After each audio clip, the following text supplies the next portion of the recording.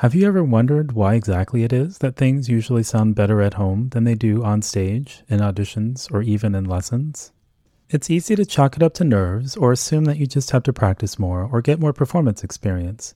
And sure, those things certainly are part of the puzzle, but a lot of times that's not really the true root cause. If you've been confused by the inconsistency of your performances, I put together a free 4-minute quiz called the Mental Skills Audit, which will help you pinpoint your mental strengths and weaknesses and figure out what exactly to adjust and tweak in your preparation for more consistently optimal performances. You can take the Mental Skills Audit online at bulletproofmusician.com/MSA. That's MSA for Mental Skills Audit. And again, it's 100% free, and it'll take just 4 minutes to get your results emailed to you as a PDF.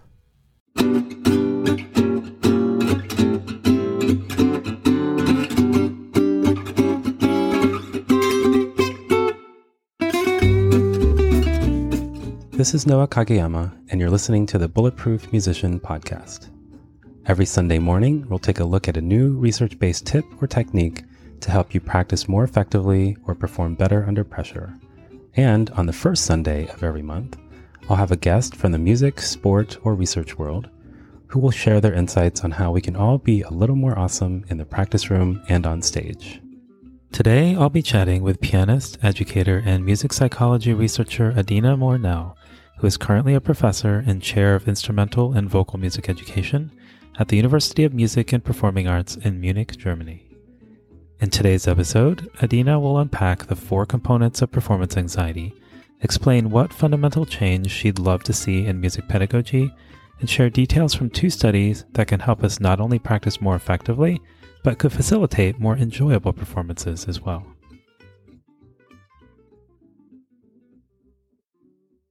So growing up, I studied with a number of different people, but a woman named Maria Gysi was my primary teacher through most of my formative years, who incidentally was an Oberlin grad as well. Okay. And so, reflecting on my lessons with her, the older I get, the more I appreciate how remarkable a person she really is. But even as a kid, there are certain things that definitely stood out to me. One of them was the fact that she had her pilot's license, which I don't think I knew anybody else who had ever had a pilot's license. And I remember her mentioning to me once that there were a lot of similarities that she found between flying and playing the violin. But I don't know that I had the presence of mind as, like an 8 or 10-year-old to ask her what she meant by that or to have her elaborate on that in any way. So when I learned that your dissertation involved applying aviation psychology to stage performance, I was very much intrigued and thought this might be a really interesting place to begin our chat. The first thing I thought maybe I'd ask is I don't know if I know what aviation psychology even is. Okay. I wonder if I could just ask you to say a little bit about what that is and then how it relates. Be happy to. The amazing thing about aviation psychology is that it's not about finding out who did something wrong, but it's about learning from experience for the future. So what I did was I looked into how accidents or near misses, which are much more productive, by the way, how aviation psychologists go out to the scene, look at the bent metal, or interview everybody, or give out questionnaires to find out what kind of mental state people were in, what kind of physical state they were. And they gather all of this information in order to find out what happened. But their main goal, and that's what I find so fascinating, that's what makes it completely different than music, is it's always our fault. You're on stage, something goes wrong, a sound doesn't sound good, or you feel as if you're not performing your best. And when you get off stage, there's no one else to blame except you. And there's usually no one there who's going to give you an honest opinion about what actually happened. And in aviation, it's completely different. It's not about saying person A did something wrong, that's what happened. It's about what are the human traits, what are the human errors that led to this sequence of events that caused this near miss or this accident. And I found that absolutely fascinating. And I'm not a pilot, but my husband is a private pilot. And I just remember some morning sitting at the kitchen table and thinking about this enormous difference between the security you have when you get into a small airplane or a commercial jet that you're going to land. And I just had this image of what would it be like if the pilot was standing next to the airplane when you were getting on and would be saying to you, well, we have a 50% chance that we're going to land safely. Nobody would get on that airplane. But when you ask musicians before a performance, how is it going to go? How do they feel? Are they confident or whatever? You usually get sort of a 50-50 answer. Like, I think I've done enough preparation. I could have done more. I'm not really sure. Sometimes you get, I'm not feeling quite right today. People start to build excuses up before the performance so they won't be letting you down later. And I find this absolutely at the core of what we should be doing, both as musicians and as music teachers. And that is finding out what will make musicians, it's called the bulletproof musician, what will make musicians bulletproof? What is it that we as musicians need to do or to teach our students to do so that they feel just as confident as an airplane pilot is? If I can use that analogy, we go up in the air in our performance and we want to be able to enjoy the time up there, and we want to be able, and see the clouds, enjoy the sunshine, and we want to land safely, and we want everybody else to land with us. This phrase, to enjoy the time up there, I don't think is one that we necessarily think very deeply about in the equation of performing. But I think given hopefully where this conversation is going to go with some of the other research you've done, I think that's a really important phrase to keep in mind, because part of what I think helps us enjoy our time up there is also related to what we do in the practice room, what we think about while we're on stage, and even results in a better outcome.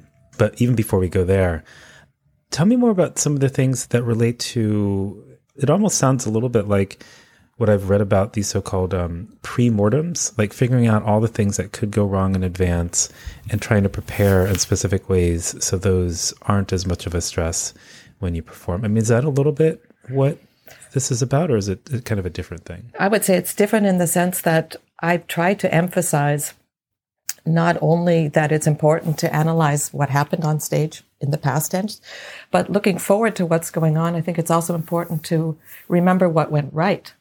And I've done a lot of workshops with musicians where I've had them question themselves with questionnaires. I took that from aviation psychology beforehand about how they're feeling, what they're thinking, what their preparation was like, whether they really did everything they thought they could to perform. And then I asked them afterwards, not because anybody can do that. Anybody can mark the score afterwards and say what went wrong. But I asked them to identify what went right. Because unfortunately, we're so used to avoiding mistakes that we don't use that resource that we have ourselves, which is something actually went right. Something I actually enjoyed on stage. Something sounded different to me. I was able, classical musicians don't get to improvise, but I was able to improvise within the score on stage because I was inspired. Those moments, they get overshadowed by this frustration of, well, I didn't hit that note in the fourth bar of the second theme or something. And I find it so frustrating too, because, and I know I'm going off on a tangent, but I think this is so important. When I worked with musicians and I had them record the concert, mark the score afterwards with where did they think it went well and where did they think it went poorly, oftentimes you find out that the mistakes they heard didn't actually happen. Now, why is that? That's because when we practice, and this is somewhere I'm sure that we'll get to, when you practice and all you're doing is making sure that it runs well, or you avoid mistakes, or there's a measure where you've played a wrong note before, so you're doing all of this. Don't play that note. Don't play that G. Don't play that G. It's really an F sharp. Your brain has this enormous picture, mental representation of the wrong note and just a small little picture of the right note. So it's no surprise that when adrenaline is flowing through your body, your brain is hyperactive. Your brain is accessing the wrong note instead of the right note. So I'm going to draw a broader circle and say, although my dissertation was about applying aviation accident analysis to performance, one of the major things that I discovered in all of my work previously on stage fright and then through this work with aviation psychology is that we musicians blame everything that goes wrong on stage fright. And of the hundreds of studies that I looked at years ago for my meta-study that I did about stage fright, I found out that very rarely, if not almost never, did researchers ask musicians beforehand whether they were confident that they could play well. So I've broadened my scope, and although I do teach classes and workshops about coping with stage fright, I'm much more excited about teaching musicians how to practice, which I know you are also doing through your website, podcasts, and workshops and so on, because it's just too easy an excuse to say, it didn't go well because it was too hot in the hall, or I would have had more time to practice, but my cat got sick and I had to go to the vet. There are thousands of ways in which we find excuses for what happened on stage without actually going back and saying, well, was I really in the position to play as well as I can? Yeah, there's a tendency, even for myself growing up, I always felt like I was underachieving on stage and nothing was ever nearly as close as what I thought it could have been or should have been. And I always assumed that I just needed to practice more, but it's a little bit more nuanced and complex than just adding more time into the equation. And it reminds me of a quote, I don't remember where it came from, but something about how in performance or under pressure, we don't rise to the occasion so much as we fall to the level of our preparation. There's some really detailed questions that I'm curious about. So for instance, when looking at what went well and what went poorly from the recording of your performance, it presumes that you're recording the performance, which I think as a kid, I would have resisted doing because I wouldn't have wanted to listen back. But do you write down what you think went well and what you think went poorly even before listening in the example that you gave, or does that come after, or both? I think it's very important to, after the concert, to take a snapshot of what did I feel happened so that over time I can learn to actually hear what's going on, so that I can differentiate between what was the expectation and what was the actual hearing. It's a highly complicated process, as you know, when we're on stage. We're hearing what's going to happen next. We're correcting what happened before. We're sort of in 3 different time zones at the same time. We're in the future, we're in the past, and we're in the present. And I had a sound engineer in Berlin who told me that as part of his education, his teacher at the engineering school had them listen over earphones to their own voice speaking, but with a delay, so that they were hearing themselves twice, just to understand what musicians go through. And that's just a fraction of what's going on. But as I said, with time, if you practice not going into denial, how many times have I said to an audience of musicians, what do we do after a concert usually? Well, we shake everybody's hand and try to keep on a good face and smile, and then we go to have a big drink, right? Which, of course, doesn't help us because we've got so much adrenaline in our system that it would take quite a lot of alcohol to actually offset that. But what happens is denial. And going back to aviation psychology, denial would not help us worldwide to avoid accidents. And as you probably know, it's safer to be up in an airplane than it is to walk along the street or ride a bike or be in a car. So given that same safety standard and trying to apply it to musicians, we really need to get honest with ourselves about what did we actually do to prepare? How many excuses have we consciously and unconsciously built in? And to go back to something you said, also when we go on stage, are we just there to count how many mistakes we make? Are we able to differentiate between practice where I'm trying to learn a piece and it's important to hear where I could get better, and a performance stage where I'm trying to be in the music and to express something, communicate with the audience, where music is more than just a sum of lots of right notes. Right. 2 qualitatively different tasks and challenges and mindsets for each. Is there a particular process? Let's take somebody who is preparing for an audition, for instance. Is there like a particular step-by-step process that one might go through in terms of trying to utilize what you found that happens in aviation? Absolutely.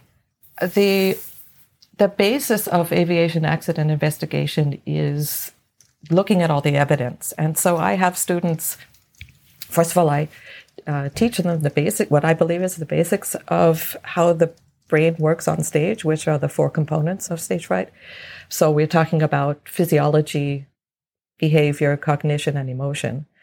And with those 4 categories, I have them not only monitor that while practicing, but also fill out questionnaires in advance so that they start to see what is my personal recipe for excitement on stage. I try to talk not about anxiety or fear or fright. I try to talk about activation. What is that positive energy that I've got on stage, and what am I doing with it? And each one of us has a different way of channeling it. So I think it's really important to know that this is a complex process. And the most important thing is to say, okay, I'm willing to take the microscope to my own state of being and find out what is really my problem. Maybe my problem isn't shaky hands or sweaty feet or a beating heart. But I've always thought those are the superficial signs of activation on stage. So I've always thought those were the problems. The problem could be somewhere completely different. The problem could be failing to visualize what it would be like to be successful. Now, I know I'm jumping to something that's a rather odd topic, but I think it's so important. We practice being mediocre in everyday life. I mean, we want to fit in. We want to have friends. We don't want to be that snobby person who's, the one who's getting all the first prizes and whatever. We're basically trained through childhood and through the studies and through our friendships and through our colleagues, even working in an orchestra, to sort of blend in. And now we're on stage and we're supposed to be an egoist. We're supposed to think about ourselves. We're supposed to be proud of ourselves. And this is so counterintuitive if we spent our life fitting in, trying to get along with people, trying to make friends. So I think it's really important to know, and I believe that I can say this after so many years of working with musicians around the world, we do so much worrying about mistakes and so much fearing whatever failure is, fearing that something catastrophic will happen, that we don't spend enough time or spend enough energy imagining what it would be like to play well. And then making decisions in our practice that would lead us down that path of optimal performance. I wonder if you could elaborate a little bit on that, but specifically maybe through each of the four components. So what is the behavioral component of stage fright or the physiological component? And then even within each of those, what are some potential ingredients for working on that in advance or strengthening that particular area? Yeah, I'd be happy to. Well, I'm going to start with physiology because that's what everybody knows. The shaky hands, we call it butterflies in the stomach, but it's not in the stomach, it's behind the stomach. All of this activation when adrenaline is flowing through the body. The physiological component is, of course, that basic animalistic instinct, fight or flight response.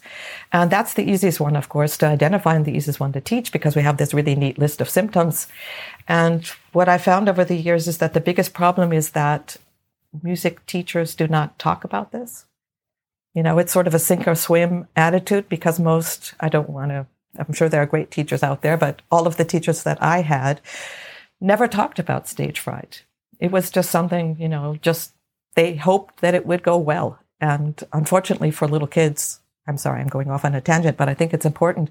A little child, a 4-year-old, 5-year-old gets up on stage, adrenaline kicks in and they play better. And then we sort of get addicted to this idea that, we just need the right excitement and then things are going to go better. Instead of saying that's a phenomenon that's relatively limited to kids up until puberty, right? So these physiological symptoms aren't discussed in regular lessons, and learning to identify them and rename them and say, this activation that I'm experiencing, this cold hands, women's bodies lose multiple degrees in body temperature due to the fight or flight response, the cold hands, the shaking, the dry mouth, all of these things. Those are great signs. They mean my body is healthy. They mean my body is reacting to the exceptionalism of this situation, and they are giving me the ability to play my best. That's, of course, what athletes do. If you're about to take a jump on your skis, you are thinking about how wonderful it is that you have this adrenaline, and you're not thinking about, oh boy, my knees are shaking, I'm not going to make it. So in all of these symptoms that we have, we can say, I want to welcome them. And that's basically the difference, whether it's an athlete or whether it's a musician, the difference between those who do well and those who are victims of their own symptoms is to say, I welcome these.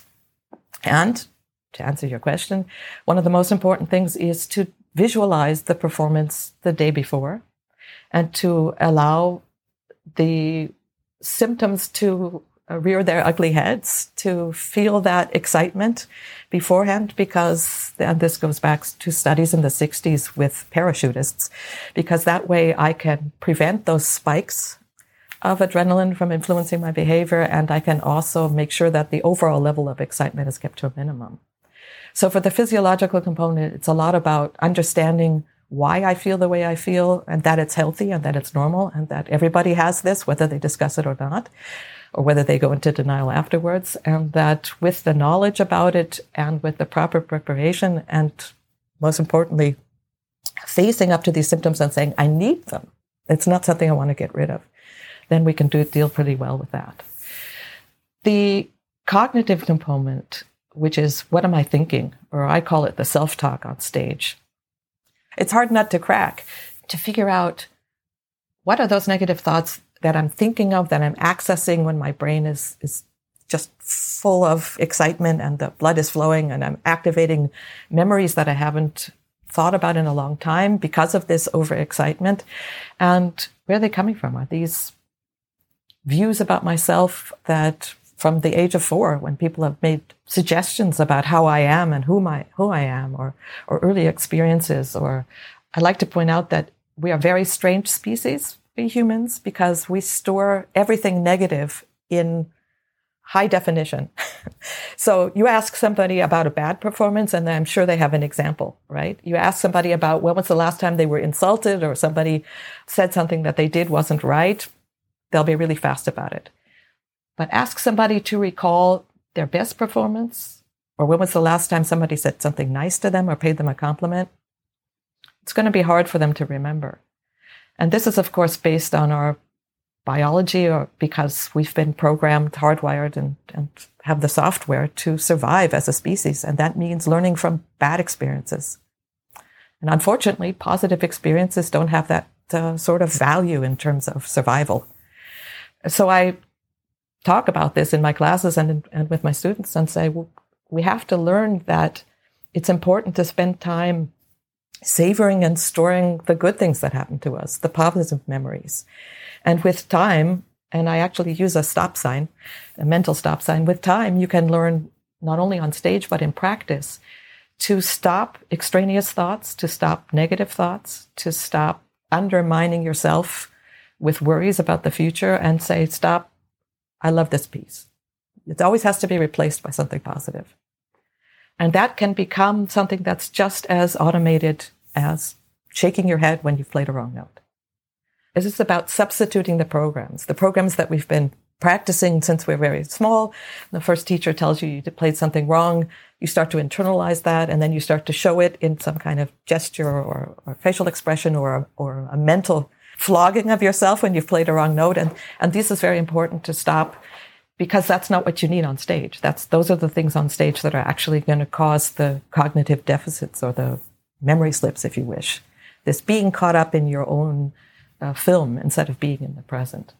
And I don't want to interrupt your flow of going into the other elements, but the thing that's always been fascinating to me about exactly what you're describing is we don't really practice doing that on a day-to-day basis, because what we do practice doing on a day-to-day basis is listening critically to every little tiny detail of what it is that we're doing on our instrument. And so I think over time, when you're a little kid, you don't really know how to listen critically to yourself very well, because your concept, your mental representations, as it were, just aren't well developed enough to be able to understand all the nuances and details that as an older musician or more experienced musician, you start to be able to hear and pay attention to and notice. But I wonder, how does one separate out the kind of listening critically that has to happen for effective learning versus mentally where one needs to be able to perform effectively without becoming overly analytic in that moment? Well, I'm going to say something that may sound a little bit radical, but I do teach teachers how to teach. And I've been trying to say we need a new generation of teachers who do not spend all of their lesson time correcting mistakes. There are many reasons for that. As you know, I've worked with sports psychologists also about when feedback is necessary and so on. That's a whole topic in and of itself.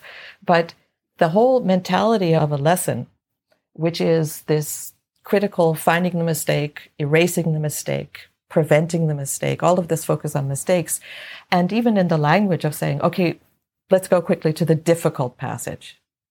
So I think we need a new generation where we say, let's go to the passage, let's give this passage a name, but maybe it's the challenge, or maybe this is the storm, or maybe this is the sunset, whatever it is for that particular piece, so that these particular measures aren't labeled with this negative connotation, which is exactly then what happens. We get triggered, we're performing, things are going well, and then the brain says, oh, it's only 3 more measures till the space, right? That note or that trill or whatever that is that we're afraid of. And we've trained that fear through practice by looking for the mistakes and feeling as if we are just victims of them, instead of saying, okay, I'm going to make the piece mine. Now, there's another problem there too, which is Of course, for those of us who do not go on to be professional musicians, it's especially exaggerated. This looking for perfection may seem off place, and there's not enough teaching of how to enjoy music. To go back to what you were saying, this being, whether you call it being in the zone or enjoying the performance, that's not what we teach in lessons. We teach right and wrong. I know I taught myself, and I still teach, just at a different level, but that cannot be our reason for getting our salaries, because we find mistakes. And yet that's what we perpetuate and have perpetuated for hundreds of years. Going to a lesson means somebody's going to correct us. This was a very wide answer to your question, but I really believe we have to change our mindset in lessons and during practice and then on stage so that there's not so much a shift between I'm in the practice room and I want to make sure I get everything right. So I'm going to work on everything that's difficult, to I'm going to work on the passages that are most challenging. I'm going to work on the easiest passages. The late and great jazz musician Walter Norris used to say, there are no easy passages. And that's really fascinating, coming back, by the way, to aviation. When you do experiments in aviation psychology and you look at major events, a major event will overshadow what happened beforehand. It's the same thing with an auto accident. If you ask people what happened, they say the red car was speeding and hit the black car. And everything else shortly beforehand, because of the crash, has been basically erased. And the moments right after the accident may be highlighted first, and then that drops off. Well, it's the same thing in music. If we've practiced the so-called difficult passages, the passage before has been in the shadow of that passage and has never really been thoroughly enjoyed or explored. And so I try to shift, or I offer this way to practice where you look at everything in the piece and not just those passages that you feel need attention. Could you give an example or two maybe of how one would, because that seems like such an obvious but such a novel way of approaching teaching. Like, part of my job is to help you learn how to enjoy playing music. Like, that seems almost kind of foreign, right? Even though it makes sense that it ought to be a core part of teaching. Yeah, I'd love to hear like an example or two of what that might even look like. Well, one thing that I think is extremely important is not to, I'm going to go to teaching children. We teach children, and then we know in June there's going to be the big yearly recital. So we have lessons, and in the lessons it's always about learning new repertoire, getting the right notes right, getting the rhythm right, and whatever. And then a couple of weeks before the recital, it's, well, let's work on interpretation. And of course, it's number one, way too late. And number two, that mindset of I need to get things right is so ingrained. There's almost no room for listening to what I'm doing and interpreting it. And in fact, in my years of teaching, I also discovered that many teachers would always take, other teachers were taking new pieces for the recital. And so I started to take older pieces for the recital. So we would have months of, how do I play this piece? How do I interpret it? What are my options? How can I feel it? What does practicing feel like when I'm not looking for errors and improving my technique?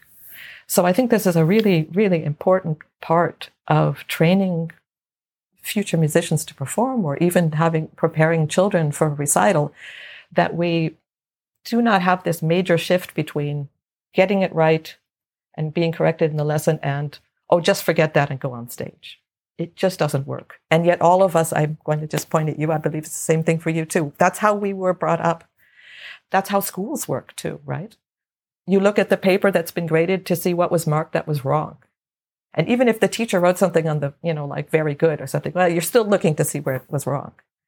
So I believe we really need to change that mindset. Maybe that's actually a good transition into the emotional component of stage fright. It's, of course, very dangerous to have a group of students or even a single student and talk about emotions if you're not a trained psychologist. And even though I am a music psychologist, I'm not a clinical psychologist. So I found a way to work around that, in that I present a whole slew of topics for students to think about, or for musicians to think about, that involve emotions. I ask them to think back to, where does the self-criticism come from? Does it come from my motivation to play, where I'm dependent on feedback from the outside? Am I, we have these wonderful ears that measure applause. We can basically, it's like a decibel meter, was it enthusiastic? Was it long? Was it loud? Was it fast? Was it slow? We're always taking in this feedback. So I ask students to think about, am I doing this because I feel insecure and I need feedback from the outside world? Or am I doing this because I enjoy the music and I just want to share that with others? I ask them to think about, there's a whole cluster of topics that are extremely important. And I touched on this just briefly earlier, and that is, we've been training since early childhood. I mean, growing up in a family, you're training your role in that family. And God forbid you have a parent who's a musician. You are constantly being measured against that musician. And you have your role because you're the child. And where does the transition happen where, no, I'm not a child anymore. I may be as good or even better than the adults in the family. Or maybe you're the smallest child of 5 in the family, and your role has been to play the clown. And suddenly you're supposed to go on stage and be the big diva, right? And all eyes are on you, and you're supposed to excel at something. And yet you've been practicing this role of, I'm the smallest one in the family. I'm the youngest one. I'm the one that gets laughed at or not taken seriously. And of course, all of the roles that we play in the family, we also find in the orchestra, in our relationships with teachers, in our relationships in ensembles with other musicians. And to break out of that mold, as I mentioned earlier, we actually need a vision of success. We have to take time to imagine what it would be like to take that risk. And I'm saying that specifically, to take that risk, and even to enjoy the conflict that I'm creating when I play well. Too much of our behavior is based on planning the escape route. What is going to be my excuse if it doesn't go well? What am I going to say if it's mediocre? What happens if I don't connect to the audience? I mean, I could fill a whole podcast with the thoughts that we have. And yet, how much time do we spend thinking about, well, I'm really going to transport this music to the audience. I'm going to enjoy it. They're going to enjoy it. And we will be in this together. So these are just a few of these ideas, but especially to examine what role have I been playing for however old I am, 40, 50 years of my life. I've been playing this role that I'm pretty good, but I never really am so exceptional that I risk losing friends or that I risk others criticizing me in a different way than they usually do. And I feel that's extremely important to imagine and to think about. And of course, as I was mentioning before, there's a whole range of emotions that we have that are, of course, things we've been building up during our practice, thoughts that we've had. And it's so important to say, okay, but I don't need all of those clouds on my horizon. I want to have a sunny day on stage. I want to clear that out. I want to take these risks in the sense of, I can do better. I can change. So those are some of the topics that I deal with the emotional component. And of course, there are other things that one could talk about, but that's sort of the essence in a nutshell. Does this speak to the need to practice taking risks or engaging in some sort of visualization that includes the emotional component in advance? Or like, what would that look like in advance of a performance? The whole topic of deliberate practice and desirable difficulties, which is a term that Robert Bjork and Elizabeth Bjork at UCLA have coined in psychology, which is very applicable here. That may be too much of a tangent to completely encompass right now, but let me just say that I do believe that good practice means going beyond your comfort zone. Good practice means testing something new, never feeling as if you've reached it, never feeling as if you've gotten to the spot and you just need to maintain the peace. No, good practice means every day I'm testing my own boundaries. I'm trying something new and I'm going out and risking something in the practice room so that everything will feel comfortable on stage. That's the shortest version I can give you of an answer to that question, because we would otherwise get into practice strategies, which is, of course, a whole other can of worms, which is extremely fascinating. But I really think that it's important that we stop thinking that expertise is just the top of the mountain, and once we're up there, we have a great view. It's like the Sisyphus myth. We are constantly rolling a stone up higher and up higher and up higher and starting over again and going beyond. Which was a little bit disappointing for me to discover when I got, it was like my second year of grad school. I was like, why am I not close to this place that I thought I would get to, where then I've arrived. And I started to realize, oh, wait, it's like going to find the end of the rainbow. Like it's always a little bit further out, which eventually I came to embrace and see as being one of the great things about being able to be involved in something where that was the case, instead of some other things in life where like you get there and it's like, okay, I've done it. Now what? But it can be a difficult thing, I think, at some point to realize. So I do want to come back to the deliberate practice and practice strategies and so forth, but I don't want to leave the behavioral component out of the equation before we go there. I think that's going to work out just fine, because the behavioral component is actually my favorite component, and it does lead to deliberate practice. So we're doing just fine on our path, that we have a sort of a thread going through this, the golden thread through our conversation. When I started studying the behavioral component and looking for evidence about what that is and what it isn't, I discovered that in terms of music, many researchers were looking at the behavioral component as being, does he spend a lot of time on stage adjusting the music stand? Or is she pulling on her hair before she starts to play? This kind of behavior. And yet when you zoom out and you start to take a larger look at this, you discover some really interesting things about behavior. And let me go to an analogy that I like to take from Shakespeare. We always say, to be or not to be, that is the question. Well, with musicians, it's to practice or not to practice. And the funny thing is that everybody, probably people listening to this podcast, people who are musicians, people who are non-musicians, they think that that's what we do. That's our job. We practice. And yet, if you're talking to a good friend who's also a musician and you ask them, then they will admit that there are lots of times where they may practice, but they're not practicing what they should be practicing, or they're not practicing the pieces that are on the concert program that's coming up, or they've found all kinds of reasons, or they're in that terrible whirlwind of trying to make decisions about what to work on and what not to work on. And to, let me go back to that idea of zooming out and going from the bird's eye view and saying, okay, what's happening here? What's happening here is that we are all victims of our own ego protection devices, right?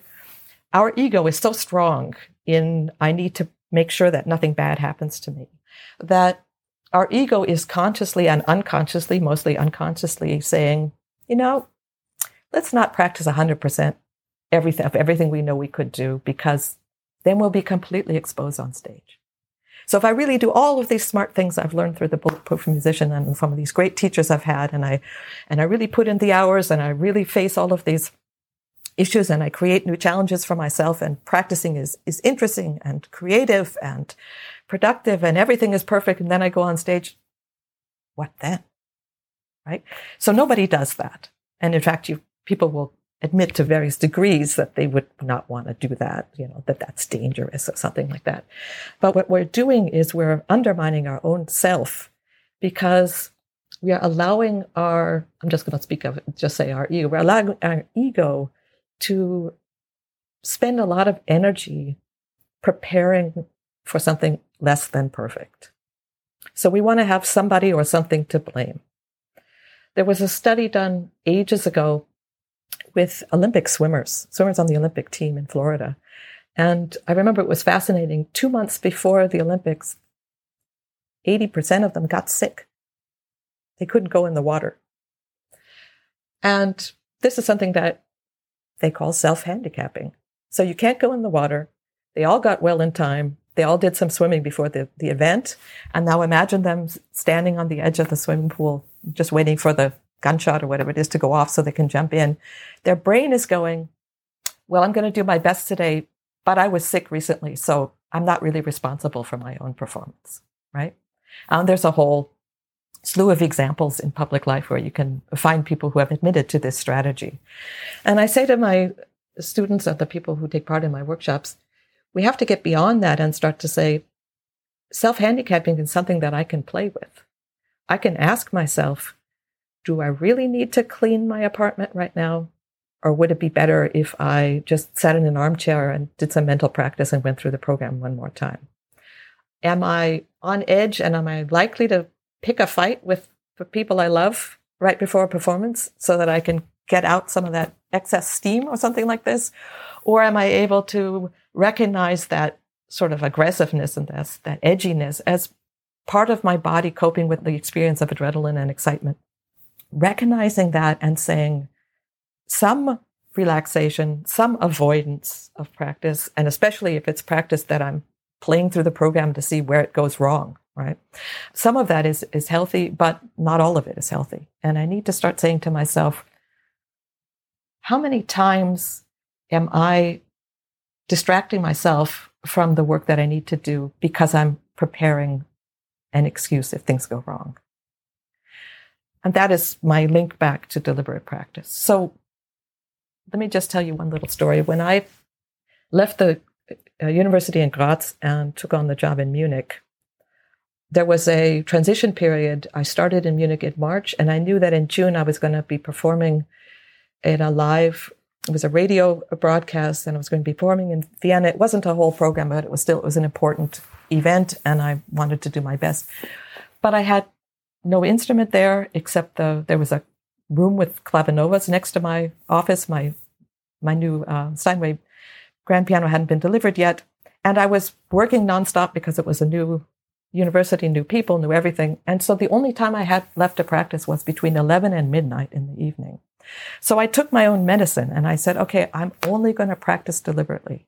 And I'm going to keep a practice log, and I'm going to come up with desirable difficulties. I'm going to come up with challenges for myself so that I'm always practicing something that I don't know that I can do, where I'm testing out my limits, but I'm not running through the piece. In fact, I said, I don't have time to run through the pieces. I'm just going to come up with a new idea, come up with a challenge, play the piece. Good, I'm a pianist, so play the piece further apart in the octaves, hands crossed, without the third finger, transposing the piece. I came up with all kinds of ideas, and I actually wrote them down. And I had this 1 hour of concentrated practice, only creating new challenges and only creative practice. I have that concert on DVD. I've never been that secure. So instead of saying, that's my excuse, I don't have an instrument, I only have an hour to practice, I'm tired, it's evening, I'm not even a night person, I said, let me make the best out of it. And that's what I think needs to happen with every musician in everyday life, and not just when they're up against adverse circumstances. We need to say, what I'm doing in the practice room should be enjoyable in the sense that I'm using my brain to come up with new assignments, and it shouldn't be the routine of, I'm going to practice more and put in the hours, and I'm going to play through this piece. And that, of course, relates to the study that you read before you contacted me, where we found out that musicians who practice routinely and put in the time and rehearse with no other goal other than to make it better, achieve less and actually play much more poorly to innocent and unknown blind reviewers than those who are coming up with new challenges and coming up with innovative ways to practice. That is a perfect transition. This is where I was hoping it would go. So it's awesome that you did that on your own.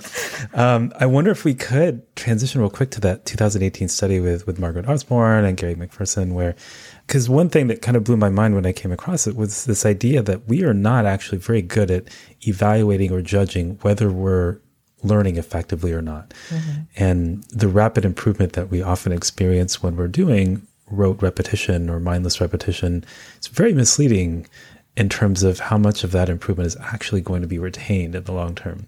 And it seemed in your study that this is one of the things that you discovered. And it seems to overlap a little bit too with the idea that, even if we did know whether we were learning effectively or not, like there's a part of us that hesitates to go all in to some things that are not just more challenging, but also would give us fewer excuses at the end of the day. So I would love for you to describe a little bit what you guys found in that study and what you did. Sure. Let me just give you one piece of background information. That is that, especially in sports psychology, the late Richard Schmidt was a great leader in this field with his books on motor learning. Richard Schmidt was the first one to say, there's a difference between the momentary performance, so the achievement I have in the moment, how good is it right now, and more long-term learning. And that we actually cannot measure long-term learning in the moment. We can only see, I've done the work, and now let's see 2 weeks later, have I retained that? Which is going back to what you were saying. So, but yet we live in a society where We're always evaluating, what did I just do? How was that? We're not grading or commenting on things as if this was the path towards the future and this is just one step forward. We're saying, I'm not there yet. And fascinating, and I'll try to stay on track with that. So the one thing is that when musicians have a practice session and we ask musicians, we didn't tell them what to practice, we didn't tell them how to practice, we didn't tell them how long to practice, we just asked them to evaluate how they felt their practice was going in terms of, did they do what they were planning? How difficult were the strategies that they adapted? Were they easy to adapt, hard to adapt? Were they effective? Were they not effective? And this momentary success was blinding to many of these musicians because they felt like, well, I've practiced for 20 minutes this same Chopin etude and it's sounding better now. Whereas when we listened and the jurors listened to the recordings, it was 20 minutes of repetition where you couldn't even tell that it was becoming better. You couldn't even tell what was the focus of the practice or what was the reason for repetition. And by the way, there's a series of videos that I'm allowed to use when I show this to audiences that are just fascinating to watch this, to listen into somebody else's practice and to see how there's one example I have where there's a buildup of tension that leads this musician later to just shake out his hands because he keeps trying, but it's not even evident to you as a listener what his goal is or what it was even that he was trying to improve. So, and then we have the other kind of musician that was pretty much those who did and those who didn't.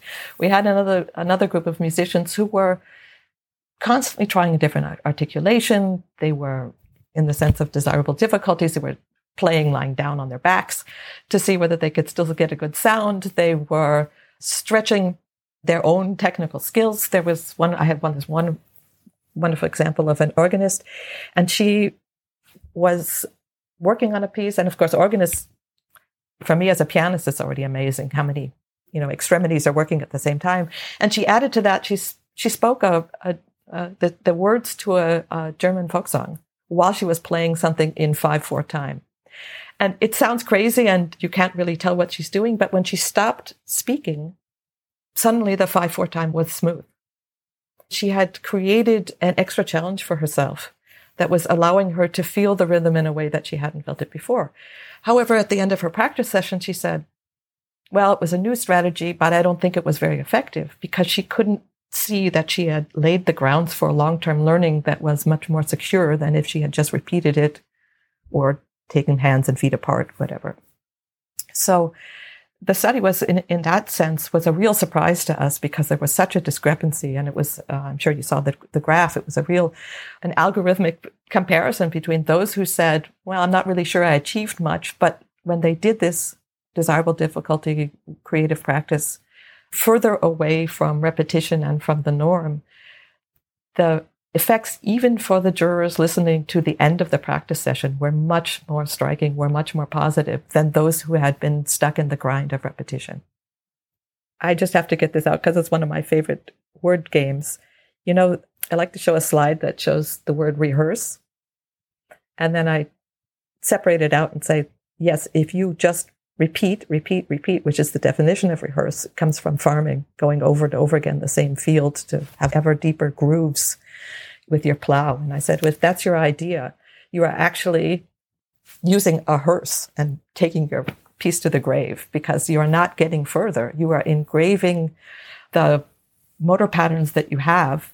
You're saving them to a part of your brain that can only be pulled up as a indefinite sort of global blob of information instead of having a differentiated piece of differentiation in the piece in what you're storing, so that you have all of the different components and all of the possibilities to actually play it louder or slower on stage when the acoustics in the hall are different. And I don't have to tell you, every hall is different, every audience is different, every moment is different, every day is different on stage.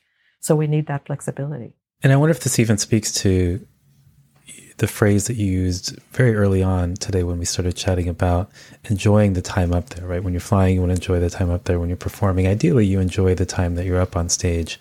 And it would seem that this type of practice would not only make for maybe a more effortful practice session, but a more gratifying and creatively satisfying and meaningful practice session as well, which presumably would also translate into being able to have a little more fun and enjoy oneself in performance as well. Right. And I'm sure that you also saw that I've worked with Gabriele Wolf, who's a sports psychologist at the University of Las Vegas, Nevada, or University of Nevada, Las Vegas. And she is a specialist on attentional focus.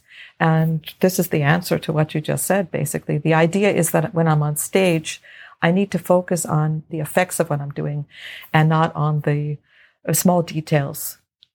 The moment that I shift my attention away from, I'm hearing it, as you write, I'm in the zone, and I go back to, I better control this, it better be perfect. Even if it's out of from a good place where you say, oh, gee, this has been going well, let me make sure it stays that way. In that moment, I shift gears and I go from, I'm enjoying the music, I'm hearing the music, I'm broadcasting the music, to, I better control what I'm doing. I'm going to be back in my body. I'm going back to the physiological component of what am I doing, which finger is going where. And of course, you start to tumble in that moment, because anybody who tries to think about how to tie shoelaces will not be able to do it. You have to do it in that moment. I wonder if you can speak to that 2019 study that I think you're referencing, and the idea of the difference between an external focus of attention versus an internal focus, and even degree of externality. I don't know if that's a phrase, I'm just making it up, but the degree to which our focus is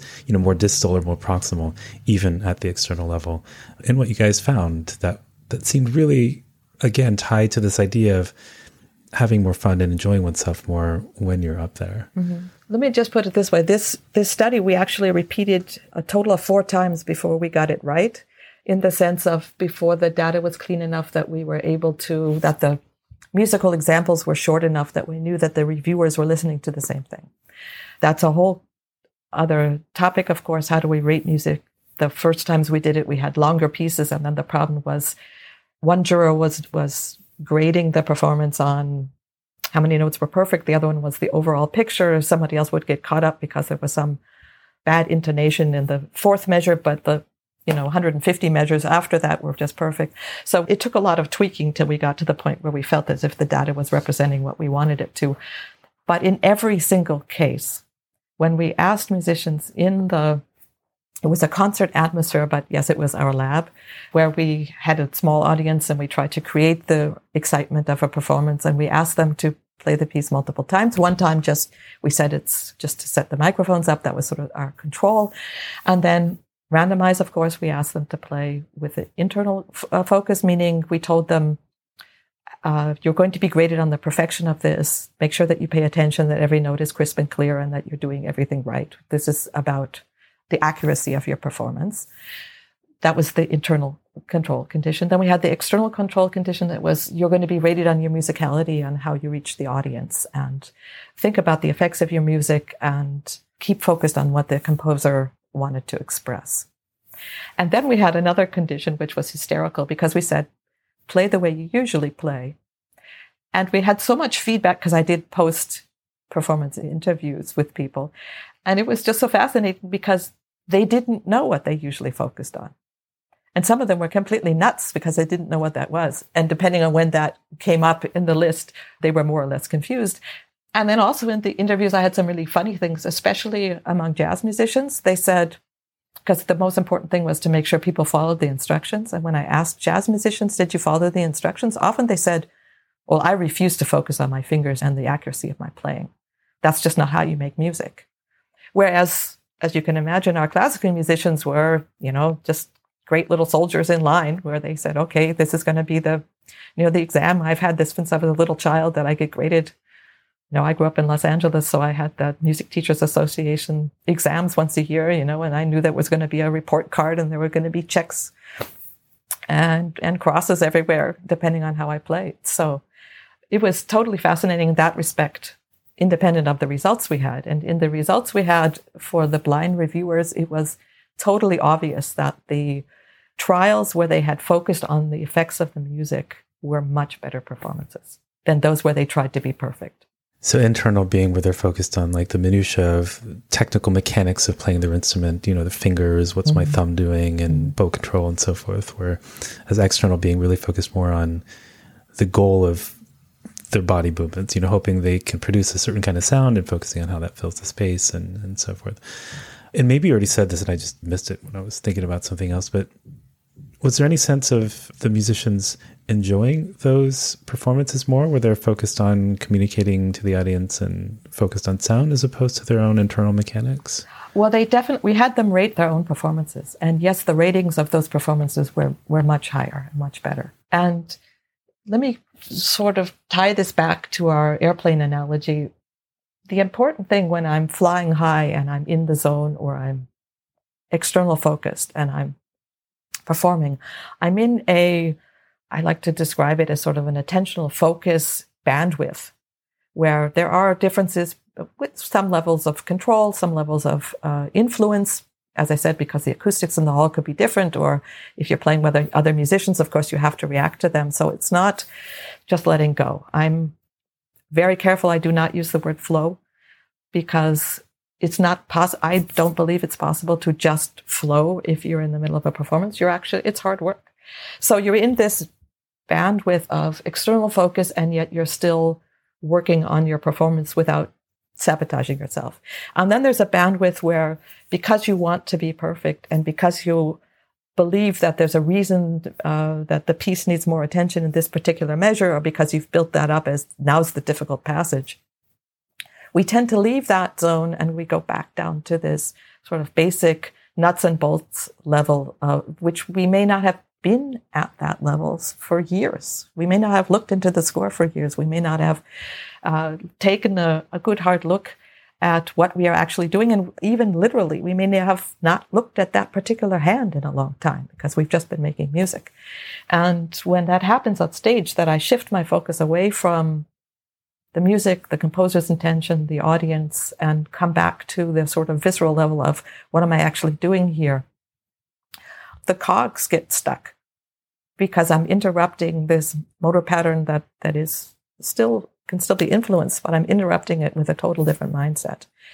And so that's, of course, a practice strategy to say to musicians, it's all well and good to practice external, but you also have to make sure that you practice enough of the internal stuff that you go back, even if you've been playing the piece for years, and you make sure that your basis, your foundation is so fixed in cement that even if something like that happens to you, you can quickly bounce back up because you know that it's there. My husband has a very good friend who's an actor, a Swiss actor, and he once said to me, when you're on stage as an actor, the next line just has to be there.